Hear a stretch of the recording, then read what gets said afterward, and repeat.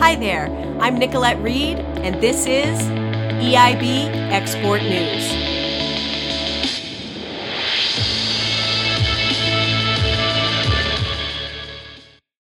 Hello everyone, welcome back to EIB Export News. I'm your host Nicolette, and today I'll be providing a news bulletin update on everything that's been happening with Russia and the Ukraine since our last EIB podcast. And if you've been watching the news, you can see there are a lot of critical updates. So we have a lot to cover today. Let's get into it.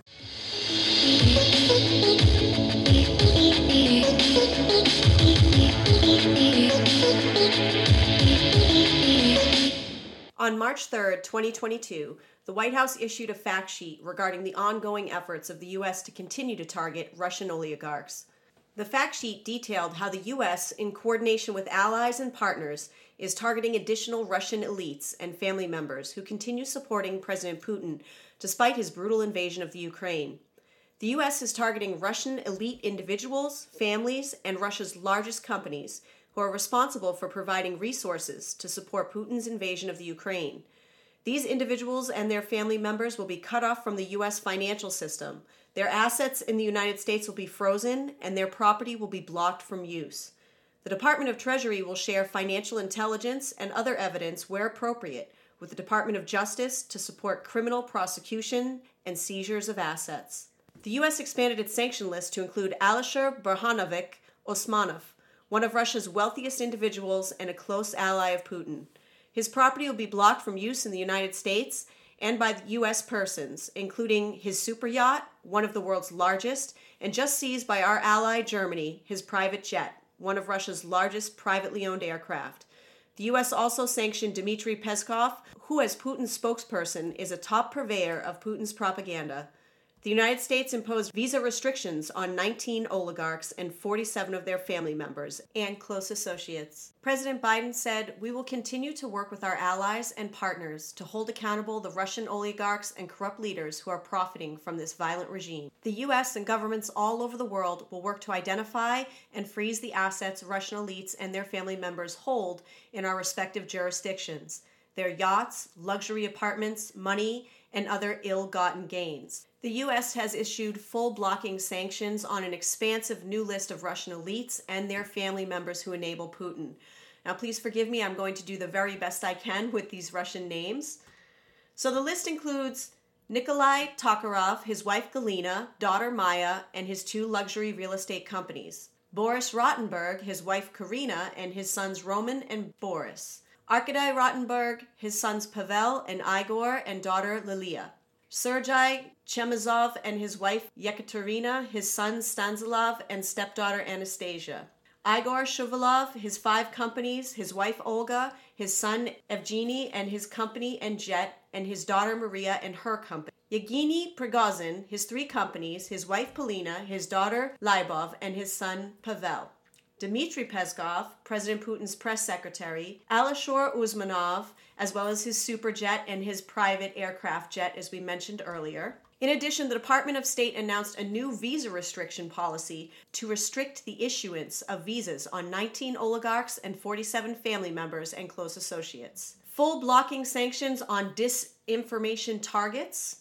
Treasury has designated 7 Russian entities, SDN Strategic Culture Foundation and associated outlets Odna Rodina, Rhythm of Eurasia, and Journal Kemerton, Southfront, SDN, InfoRoss, New Eastern Outlook, Oriental Review, United World International, Geopolitical. In addition, Treasury will designate 26 Russia and Ukraine-based individuals who play central roles in these organizations, enabling the government of the Russian Federation's efforts to spread disinformation and influence perceptions as a part of their invasion of the Ukraine. These entities have spread false narratives that advance Russian strategic objectives and falsely justify the Kremlin's activity. After the fact sheet from the White House was released, the Bureau of Industry and Security, Department of Commerce, recently issued a final rule.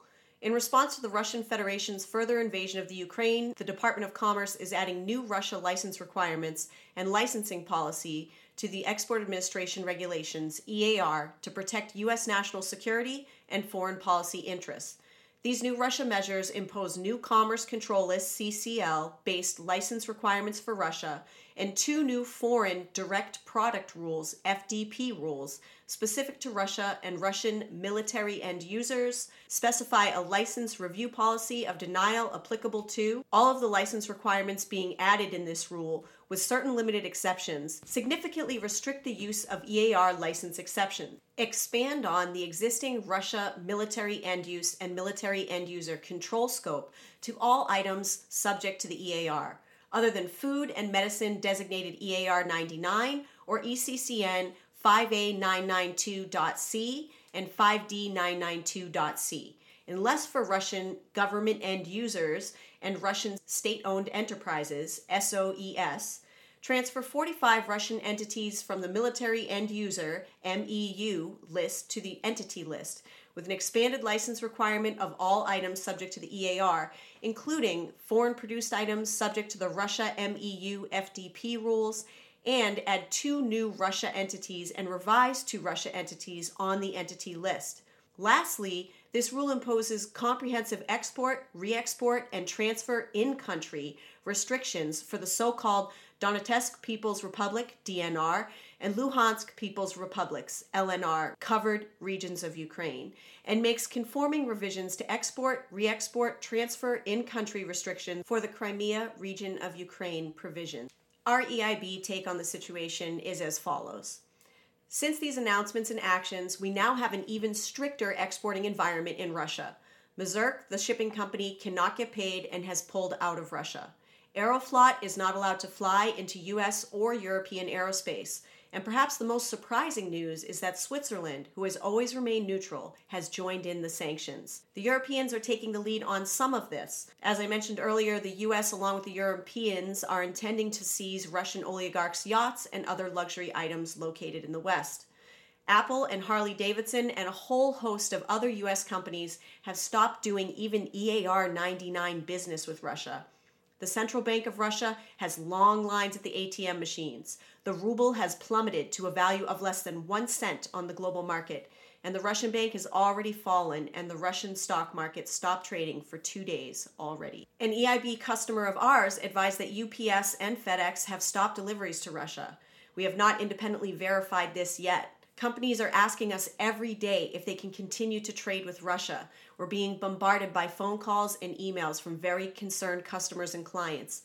Effectively, there is trade available for certain EAR 99 items if you can get paid and if you can obtain a comprehensive end-use statement and verify that the end user, not the distributor, but the end user, is not a newly added Russian entity or on any denied parties lists, or that the end use is not military or not destined for oil or gas development, exploration, or production. If nothing else, there is an apparent unofficial pause in exports to Russia.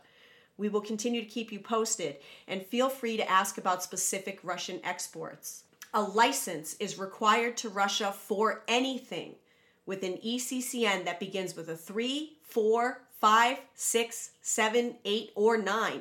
That is a lot of items on the CCL. There is an overall presumption of denial for many things unless you can prove it is a humanitarian aid item or humanitarian lives are at stake. If you have any questions or concerns about what you may import or export, feel free to reach out to us at Evolutions in Business, 978-256-0438, or www.eib.com. My name is Nicolette, and I was your host. I look forward to seeing you every other week. Until then, remember, export compliance, it's the law.